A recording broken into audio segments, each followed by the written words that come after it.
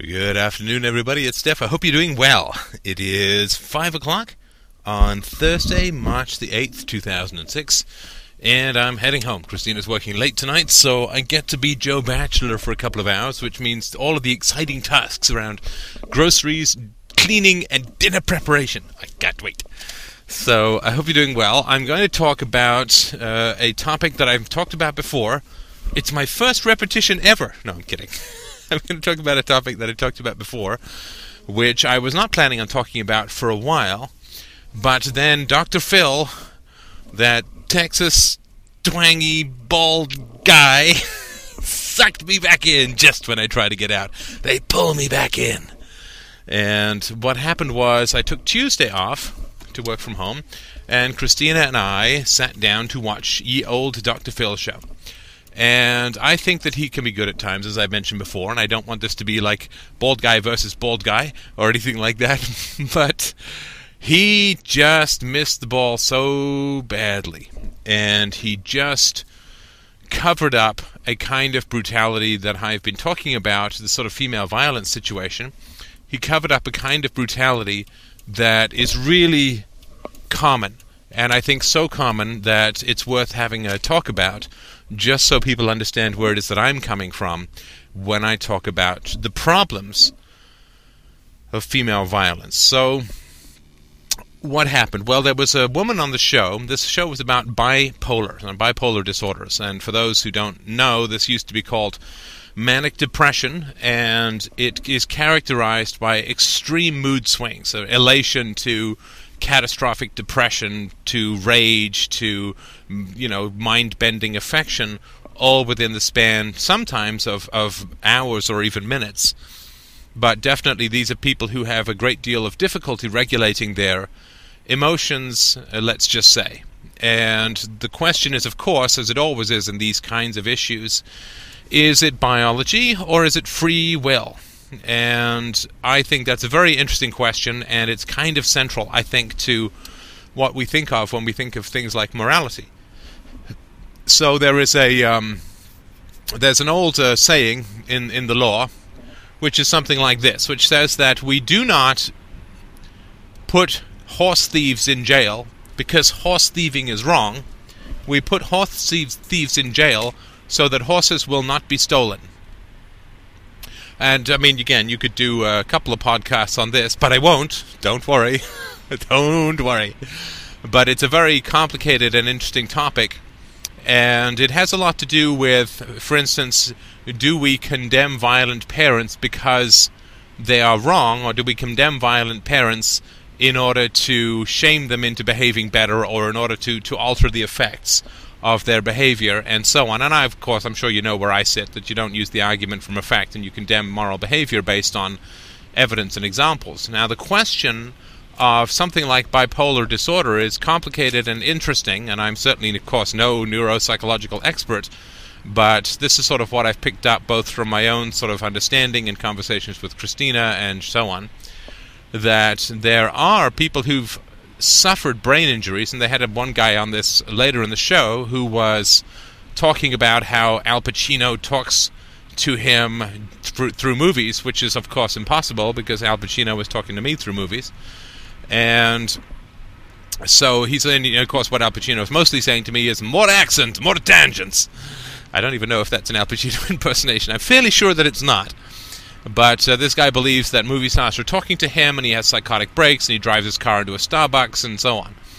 And when they did a brain scan on this guy, they found holes in processing, lack of blood flow, all of the stuff that you would expect with the effects of a brain injury or a whiplash injury of some kind, which has directly affected in a measurable psychological way or physiological way the flow of blood and the activity within his brain dealing with impulse control and higher cognitive reasoning, and in particular, of course, it's the ability to figure out the effects of one's actions, right? So if I see a Danish in a store and I just grab it because I'm hungry without sort of saying, well, there are 12 security guards around me who look kind of twitchy, so perhaps I don't want to do that.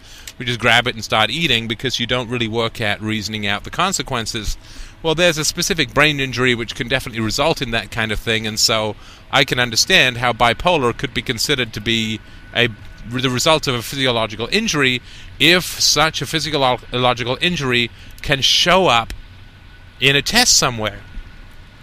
The average diagnosis for something called bipolar disorder, used to be called manic depressive, I think DSM-4 has changed the designation.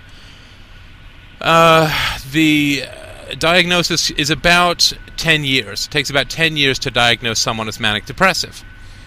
And that is, to me, sort of suspicious, right? And that always submits itself to the billion-dollar question, which is something I was thinking about, which I've talked about last year in a podcast, just sort of for those who didn't hear it, unthinkable, but just in case, it is the idea that if you pay someone $1 million not to do something and they cannot do it, then by golly, it's the province of free will. So if somebody says, I have bipolar disorder, so I can't stop screaming at my kids, if you pay them $1 million and they don't scream at their kids for a couple of hours, then it's under their free will, whereas if somebody has a terminal cancer and you pay them $1 million not to have cancer, they really can't do it.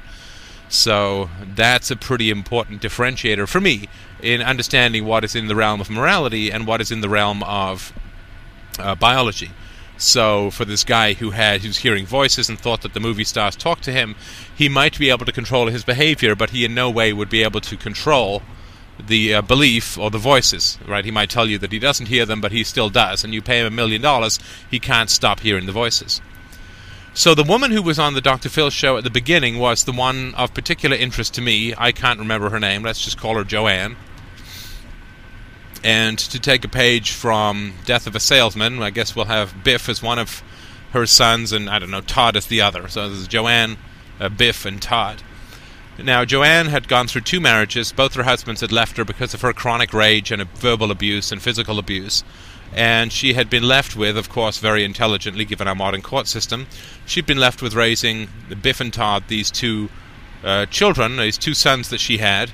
And they, of course, had put videotapes into her home and caught her screeching at the top of her lungs, verbally abusing these children, saying she wishes they were dead, that they were mistakes, that she wishes they'd never been born, that they were stupid, that they were dumb, that they were idiots, that they were useless, all the stuff that you know, when you get pounded into you over and over again like nails into a piece of wood when you're a teenager, do leave you with a little bit of after effects, in my humble opinion. And so they caught this woman verbally abusing these children over the kind of grinding, mind-numbing, stupid nonsense that stupid families always seem to end up bickering over. Like, I told you not to touch the computer and now something has changed. Or, you said you were going to take me to Grandma's and now you say you're not going to take me to Grandma's. What the hell is the matter with you? You know, all the stuff that grinds you down and humiliates you just by its very pettiness. It's nothing like, I think the Nazis were good and you think the Nazis are bad, where at least you could have a discussion, the disagreement of which would hinge upon the lives and deaths of tens of millions of people in history. That at least would be something that you could understand a violent dispute over. But one of the things about verbally abusive parents that they do is they absolutely pick on you for the most stupid and inconsequential stuff, so that it's unbelievably humiliating to have to even waste time arguing over this kind of stuff. And I remember when, just sort of as an example from my own life, and nothing particularly bad, but when my mother was trying to sell some jewelry once, we went out to run some errands, and she turned to me on the bus and she said, "Did you remember, I hope you remember to turn the answering machine on." We had an ad in the buy and sell, I think it was, before the web, right? This is when I was a little kid. And she said, "Did you remember?" And I, of course, you know, I run through the whole gamut. It's like, because I think that I didn't, and I could run through the gamut of saying, "Oh, I didn't know that was my job, sorry." Or I could say, "Yes, I did turn it on," and then rush back in as soon as she got in the door and turn it on and say, "Oh, no messages," or whatever. But then I thought, "Oh, is there a beep when I turn it on? Is there a noise? Is she going to know I'm lying? Is there, you know, all of this kind of stuff?" And I was fairly sure the answering machine, and if I said I didn't know, she'd get angry, and if I said, "No, I didn't turn it on," she'd get angry, and if I said, "Oh, I thought it was your job," or "I didn't know it was my job," she'd get angry, and if I said, "I don't think it's on, but I don't think it really matters," because nobody's going to leave a message. They're just going to call back if they were interested in buying something. So there was sort of no way out, and of course, so I ended up saying, no, I didn't turn it on, and just, of course my mom got really bitchy and angry and cutting and sort of stalked ahead of me for the rest of the day, which actually wasn't too much the end of the world, because it was more fun to walk behind her than it was to walk with her and have her interact with me. So it's this kind of stupid stuff that it's doubly humiliating. So you're ground down by somebody's irrational anger and hatred, and at the same time it's so inconsequential. People always say, well, why do couples fight over such inconsequential things? It's the very inconsequentiality that adds to the sadistic humiliation of the person being ground down about these kinds of things. And this is why you get things like, a guy goes grocery shopping and he forgets to pick up the shampoo for his wife or girlfriend, and suddenly she's like, you don't care about me, you always forget things, you're not considerate, I do far more than you do. You start to get all of this nonsense going on, where it's unbelievably humiliating, because it's just a stupid little bit of shampoo that you can run right out and pick up again. And it doesn't mean anything, right? I mean, as certain philosophers have said, we are meaning-making machines. All we do is we look at inconsequential little crap, and we have it mean all these things. So this girl won't go out with me. That means that I am this, that, or the other. Or my parents were bad to me. That means this, that, or the other. You didn't pick up the shampoo. That means this, that, and none of it means anything. It means absolutely nothing. There is no augury in little events. The only destinations, the only destiny, the only meanings are in her own minds. They do not exist in reality at all. So if Christina forgets to pick me up let's not say shampoo, but let's say a facial moisturizer, it doesn't mean anything. What does it mean? It means she forgot to pick it up. It doesn't mean that she doesn't care. It doesn't mean that I do more than she does. But this is the kind of nonsense that people just waste their lives on. And it's incredibly humiliating when you are ground down on these inconsequentialities. So if you have anyone like that in your life, get them out. So to return to Dr. Phil, and, from not too far a tangent, I think it's somewhat related. Not too bad. On the tangiometer, I guess we'll only give it a 4 out of 3. My tangiometer always goes over, but, not over by 2. It's not double, so that's better. And this woman is verbally abusive, and then during the conversation in the show, it turns out that she has grabbed one of the boys by the neck and choked him, sort of thrusting him up against the garage.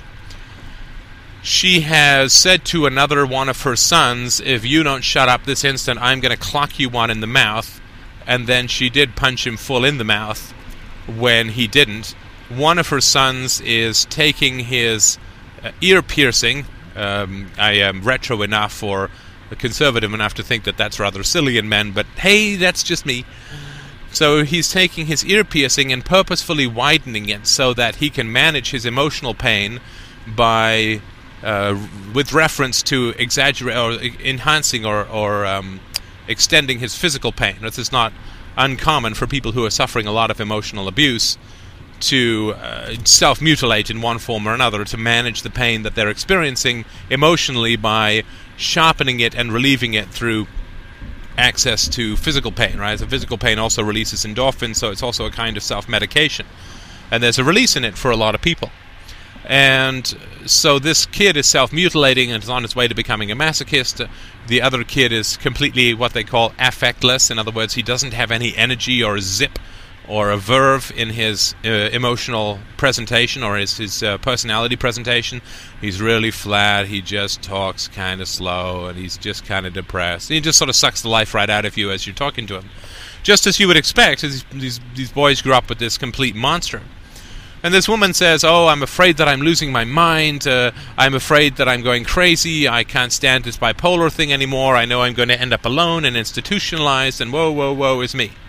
The minister of doom and gloom, from the kingdom of woe is me, thus is our emissary. And Dr. Phil is listening to her, and he's listening to her, and he starts to pull out his bag of tricks. I mean, I think I've watched about 8 Dr. Phils now, and so you know the bag of tricks.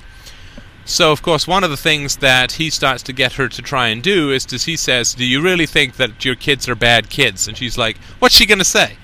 Yeah, They're Satan spawn. They're evil. I had sex with Beelzebub himself. And so she replied, of course, no, they're the most wonderful. They're the only things I think I ever did right. They're the most wonderful kids.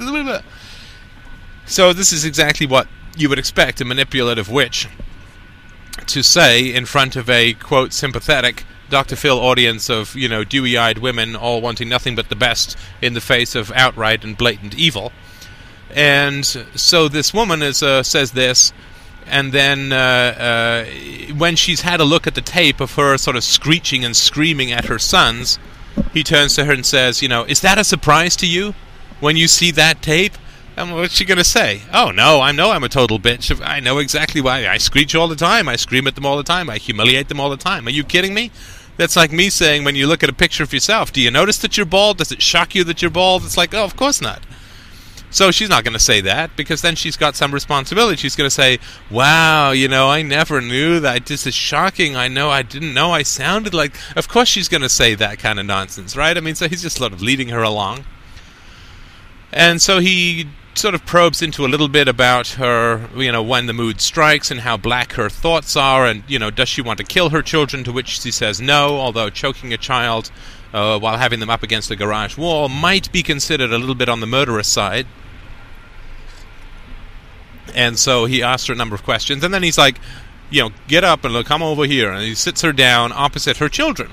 And so she's sitting her two children in the front row of the audience, and he says, tell them how much you love them. I mean, it's just disgusting, and I'll tell you why I think it's so vile. And I will, in fact, write a letter to Dr. Phil, though I doubt I will appear on the show. And it's completely vile the way he handles it. You're crying out for these kids to get some validation for this satanic evil of a mother that they've got verbally abusive, destructive. She throws things. She openly admits there's almost nothing left in the house that she can't break, that she can't smash. So these boys, these tender little boys, have grown up in this situation of unbelievable violence that you and I can't even really comprehend as adults. I found it quite emotional to watch this, of course, because it reminded me quite a bit of my own childhood. But even now, it's hard to remember just how awful it was, because, I've been out of it for 25 years, and I have a very free life and a very wonderful life now, so it's hard to remember what it was like in that black, dank, airless little prison for years and years and years with this raging, violent sadist in complete control of your every movement. But I did get an echo of it when I was watching this show, and it made me quite emotional. I was watching it with Christina, so we talked about it quite a bit, because it's just, it's painful. And so these boys, Dr. Phil says, you tell these boys how much you love them. And so she starts saying, oh, I love them. And she's like, don't tell me, you tell them. Right? Look them straight in the eye. You tell them that you love them. And what a load of nonsense. What a complete load of nonsense. I mean, this woman doesn't love her children. Do you think anybody who physically abuses, emotionally abuses her own tender, helpless, completely dependent children is going to be capable of love? Oh my God, it's this sick Christian fantasy of the worst kind, or I don't know what kind of fantasy it is. If you have any additional insight, please let me know, because I just can't figure it out for the life of me. That you say this woman who's choked her children is capable of loving them? Is that not the worst moral insanity and psychological insanity that you can imagine? So she ends up, and it's really, she's sniffling a little bit, but it's all self-pity, you can tell, right? And so he says, so she sort of fake apologizes to the children. It was never about you, it was always about me. It's like, yeah, well, amen, that's true. And then Dr. Phil says to these kids, do you think that there's any hope for any kind of normalized relationships, a normalized relationship with your mother? And they just sort of stare at him, right? And he says, like, you could come home and she could be cooking a nice little snack or a meal, and you could chat pleasantly, and you could have a positive and enjoyable family interaction. And so, of course, the one kid says no, and the other kid says no. And, of course, Dr. Phil's a little taken aback. Now, any competent psychologist or psychiatrist at this point would say, well, tell me more, tell me why, tell me how you're feeling. But he doesn't like the fact that he can't snap his fingers and have some sort of magical, tearful reunion on his show. Maybe he's going for drama. Maybe he's going to please the female audience with the fantasy that their children are going to love them no matter what tortures they inflict upon them. But these kids, and God bless them, I mean, God bless them for being heroes on TV. They say, no, there is no possibility of having a normal, loving, normalized relationship with this evil bitch. And Dr. Phil doesn't like that. You can see that. So he says, so you're telling me, you're really sure about this? You're telling me that there's absolutely no way that you could ever have a normal and positive interaction with this woman? And again, God bless them. They say no and no. And Dr. Phil doesn't like that, so he tries again. Is there any conceivable situation under which you might, right? He's just picking away at whatever he can get here. Is there any conceivable situation under which you might have some kind of interaction? No, and God bless these two little kids. They were, I guess, 14 or 15 or 16. My God, how beautiful can you get? How strong can you get? To say that on TV about your own mother in the face of an unsympathetic host, and a host who would love for you to say something different, and in front of all of these women who are going to wonderfully applaud you if you say, yeah, maybe there's a chance for me and Mommy. You know, I mean, if you have the staunch character to stand up and just say, no, a bitch is a bitch, evil is evil. This woman had me under her despotic and demonic thumb for 15 years, and I got another year or two to go before I can get the hell out, never go back, and just get on with what's left of my life and rebuild whatever I can from the identity that this witch just shattered. And the interesting thing about this woman, for me, and of course Dr. Phil's complete, craven, sickening cop-out in this area, and I'll sort of talk about why I think it's a cop-out in more direct terms. Well, maybe more direct, let's see. In clearer terms, I hope, in a minute or two. But one thing that was interesting about this woman was that, of course, she says she's bipolar, and therefore she has no control over her mood. She has no control over her anger. It just comes over, it takes over, blah, blah, blah. And this is Dr. Phil's blindness, right? Dr. Phil grew up, he had an alcoholic father, and he grew up with a lot of sisters, and I bet you they were all enablers, so he has a tough time seeing female evil. He'll take on the guys, but he just won't take on the women at all. And this is really sad. And I think in that sense he's doing far more harm than good. But Dr. Phil did not get this woman tested, because I think that would have been fascinating. Get her brain tested. Oh yeah, no, everything's lighting up, or what little parts aren't lighting up is pretty much because you've got a bad habit, right? So if you've never controlled your temper, that part of your brain is not going to develop, and maturity and all that. So he didn't have this woman tested, although he did have the guy who heard voices tested, and so I think that was kind of interesting. Maybe he did have her tested and didn't come up with anything, but didn't want to confront her on that. So I thought that was interesting. The second part that I thought was interesting was that Dr. Phil, this woman is saying on the Dr. Phil show, I just can't control my temper, it just rises up, it takes me over, I have no control over it, I hate myself for doing it, but I can't stop myself. Well, that's fine. So she's on the Dr. Phil show for like half an hour, and she doesn't lose her temper once. Does not lose her temper even a little bit. Doesn't even give him a glare. And that's something that Dr. Phil can't see, right? He's a big guy, and he's been in authority in the field for quite a long time. He's been practicing for over 20 years. And a psychiatrist is in a very strong position of authority. They can lock you up, they can give you meds, they can force you to take meds, they can have you institutionalized, they can do whatever they want. And even if they're not in that situation with you, there are definitely people are coming to them as an authority. So what Dr. Phil doesn't understand is that if this woman can keep her temper during half an hour of very difficult and intense and probing questions, then she can keep her temper. It's not biological. It's not fated. It's not an emotionally crippled physiological injury.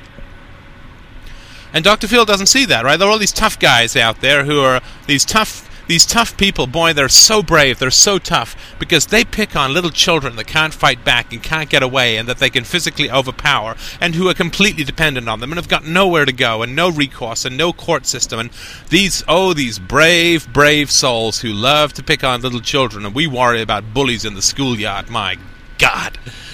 So these people who pick on children, they're so brave that when their interests are being threatened or their sense of security or identity is being threatened, they'll just get angry at whoever. They don't care. They're brave. They're brave and they're entitled and they're just dominant and they're bullying and they have no control over their behavior. So of course they're going to get mad at Dr. Phil. But that never happens. Never happens. Never seen anybody get even remotely snippy with Dr. Phil. And Dr. Phil, God bless him, I don't want to get inside that big shiny cranium and try and figure out what the hell he's thinking, because I just don't know. But it looks a hell of a lot like he just doesn't have a clue that these people are deferring to him and can control their temper and can be ha-ha, giddy-giddy, hee-hee about their parenting, the women, and yet when they get home they beat the crap out of their children. Or verbally abuse them. And get that little ugly flash of power that comes from grinding somebody else's self-esteem down into dust. That sad, sick little ape-like primal thrill of power that people get out of abusing and destroying others. That sick, sadistic personalities get. Well, if they're so tough and they're so big on protecting themselves and it's also involuntary and they're also, if you cross me, I'll tell you, mister, then why don't they do any of that with Dr. Phil? So Dr. Phil sees this sugary side, this like, oh, Dr. Phil, you're so wise, you're so right, I understand it all, oh, that's so brilliant, I get it, I understand. And he doesn't sort of see the rage. Now, he could easily get the rage simply by pointing out. I mean, if he had the guts to do it, in my humble opinion, he could get the rage pretty easily. He could just say, so you say that you simply can't control your temper, right? Yes, I can't control my temper. Well, how the hell are you able to do it now? See, I think that you can control your temper. I think that you choose not to control your temper because you can abuse these little children because they're helpless. But when it comes to me, when it comes to standing here where there are videotapes and the eyes of other people on you, and you're not hidden and you're not out of sight, and we've got cameras and we've got millions of people watching, you're sweet as butter. You're sweet as sugar. So tell me that you can't control your temper. You've just been doing it for the last half hour. How the hell do you answer that? You could easily get these people to blow up and for everyone to see what the children see. You've got to show people what the children see. Live, not taped, not they're screeching at them in a grainy video, but live. You've got to provoke these people. You've got to provoke these panthers into striking so that you can understand what the children have been going through and for God's sake have some sympathy towards them. But he won't do it. He just won't do it. He's got some con man on the show, and he's all over this guy. And, you know, you're a bad guy, you're abusive, you're destructive, he doesn't say, oh, I've got bipolar, that's why I'm a con man. And Dr. Phil would say, oh, come on, don't be such a, that's nonsense. Stop making excuses for yourself. But with these women, he's all like, oh, yes, well, bipolar is very complicated, and it's very difficult, and it's very hard to diagnose, and the only time he came close to confronting her was she said, I don't take meds. I was diagnosed 10 years ago. I don't take meds. And he was like, well, don't you sort of, have a vaguely higher obligation to take the meds because you're a mom? And then she's like, I had exhausted all opportunities, all possibilities, and I just gave up. And he just moved on. He just let that one go. And you see this continually over and over. And the children, these 15-year-old men, these 15-year-old demigods of integrity are saying to Dr. Phil, no, I have no interest in a relationship with my mother. He's not probing that. He's not like, tell me more, tell me why, help me to understand. He's not validating. He's not like, no kidding, get the hell out. And the last thing that I'll say about this topic, and why I think it's so important that we just understand how far we are from a society that is interested in protecting the rights of children, just to point out this, I want sort of to take another look at this same issue and just tell me, what you think of it. So, instead of it being a mother and her children, let's talk about a wrestler who is 250 pounds of pure muscle and his 90-pound tiny little weak wife. Right? This is they get married. They've been married for 14 years. And during that 14-year period, he has punched her, He has choked her. He has slammed her up against walls. He has thrown things at her. He has beaten her. He has verbally abused her. He has screamed at her. He has destroyed her self-esteem. Right? What is Dr. Phil's or any sane human being's response, anyone's response, going to be to that situation? Right? Is someone going to say to this evil, brutish, hulking, muscle-bound wrestler, you need to sit down and you need to tell your wife how much you love her? Come on, it's never going to happen. No, can you imagine how sick a show that would be? You need to sit down, you big, lunky brute you, and you need to tell your delicate little bruised and beaten-up wife just how much you love her. And then would Dr. Phil say to this beaten-up, fat-lipped, black-eyed little waif who had been kicked around the house for a goddamn 14 years, would he tell her, do you see any kind of future with this guy? Do you think that you guys can have a great marriage going forward? And she says, no. And he says, are you sure? Are you sure you can't see any kind of way to go forward with this marriage so that you can have a great marriage with this guy? And she says, no. And he says, no, really, is there any way that you could even remotely conceive of... Can you imagine just how sick that would be? That this tiny little human punching bag of this brute wrestler should be at all made to think that she should look for any kind of future with this guy as a marital partner? Astounding. Now let me ask you this. Can you imagine if on the Dr. Phil show, this man, this brute, this hulking monstrosity of evil, this wrestler, were to say, yes, last week I punched her in the mouth. Last week I grabbed my wife's neck, I choked the crap out of her, and I slammed her up and shook her against a wall. I tell you what the hell I would do. If I were Dr. Phil, I would say, security, get this son of a bitch into a paddy wagon and haul his off to jail. He has just confessed to spousal abuse. You take this a-hole and you throw his ass in jail. That would be, a rational response. And a moral response. Forget about the whole cop and police and jail thing. I know that I'm an anarcho-capitalist, but let's just deal with one issue at a time. That would be a sane and moral response to somebody saying, yes, I just beat up my tiny wife, and I almost killed her. That would be attempted murder. Choking, shaking, throwing, punching. When you're that big, when the size differential is that large, folks, it's attempted murder. And Dr. Phil with this evil bitch is all, we're going to get a team of experts and we're going to check you out medically and we're going to make sure there's nothing wrong and we're going to give you some behavior modification and we're going to give you some stress management tools so you can deal with your temper and otherwise you might lose these kids. My God, he's sending the children back in. Oh, I can't tell you. It makes me so angry. It's just so insane. You throw people like this in jail. When they confess to a crime like beating and choking their children, you throw them in jail. That's what you would do with a wrestler who beat up his wife. You wouldn't say to that wrestler who punched the crap out of his wife, we're going to get you checked out just to make sure you don't have any physiological problems. And honey, you go back with him and you try and work things out. And you try and have a good relationship. And you don't say to this hulking brute, you better be a nicer guy or you're going to lose this woman. And you should because, you're just not treating her right. No. You would throw this guy in jail for attempted murder. But nobody does that.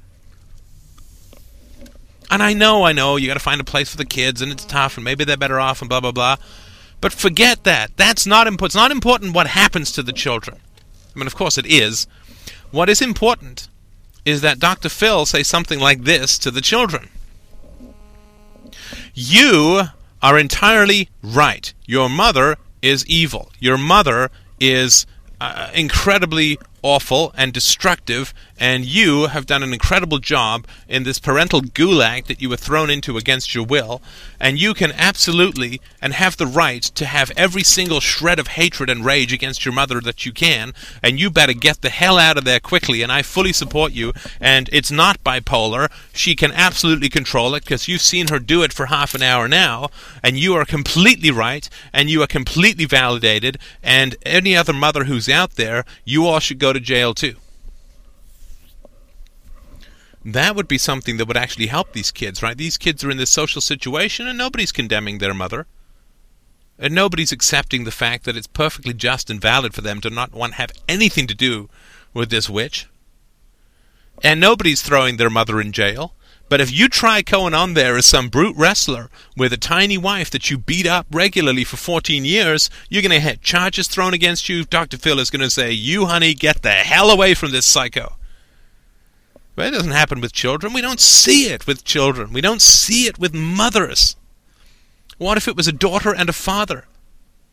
What if it was tiny little daughter and a father beating up? It would be totally different.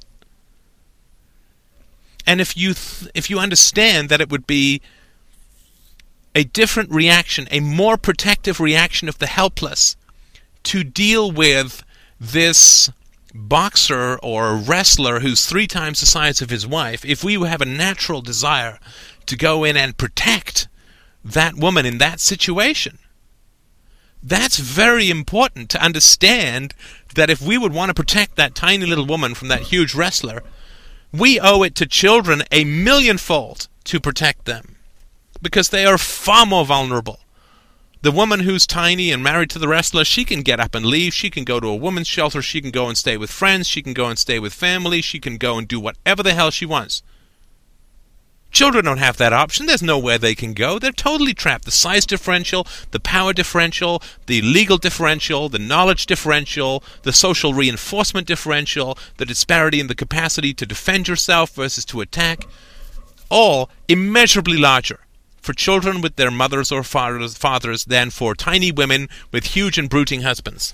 And if we don't see this, if we can't get this through our heads, then the world is simply going to remain evil until the end of time. Thank you so much for listening.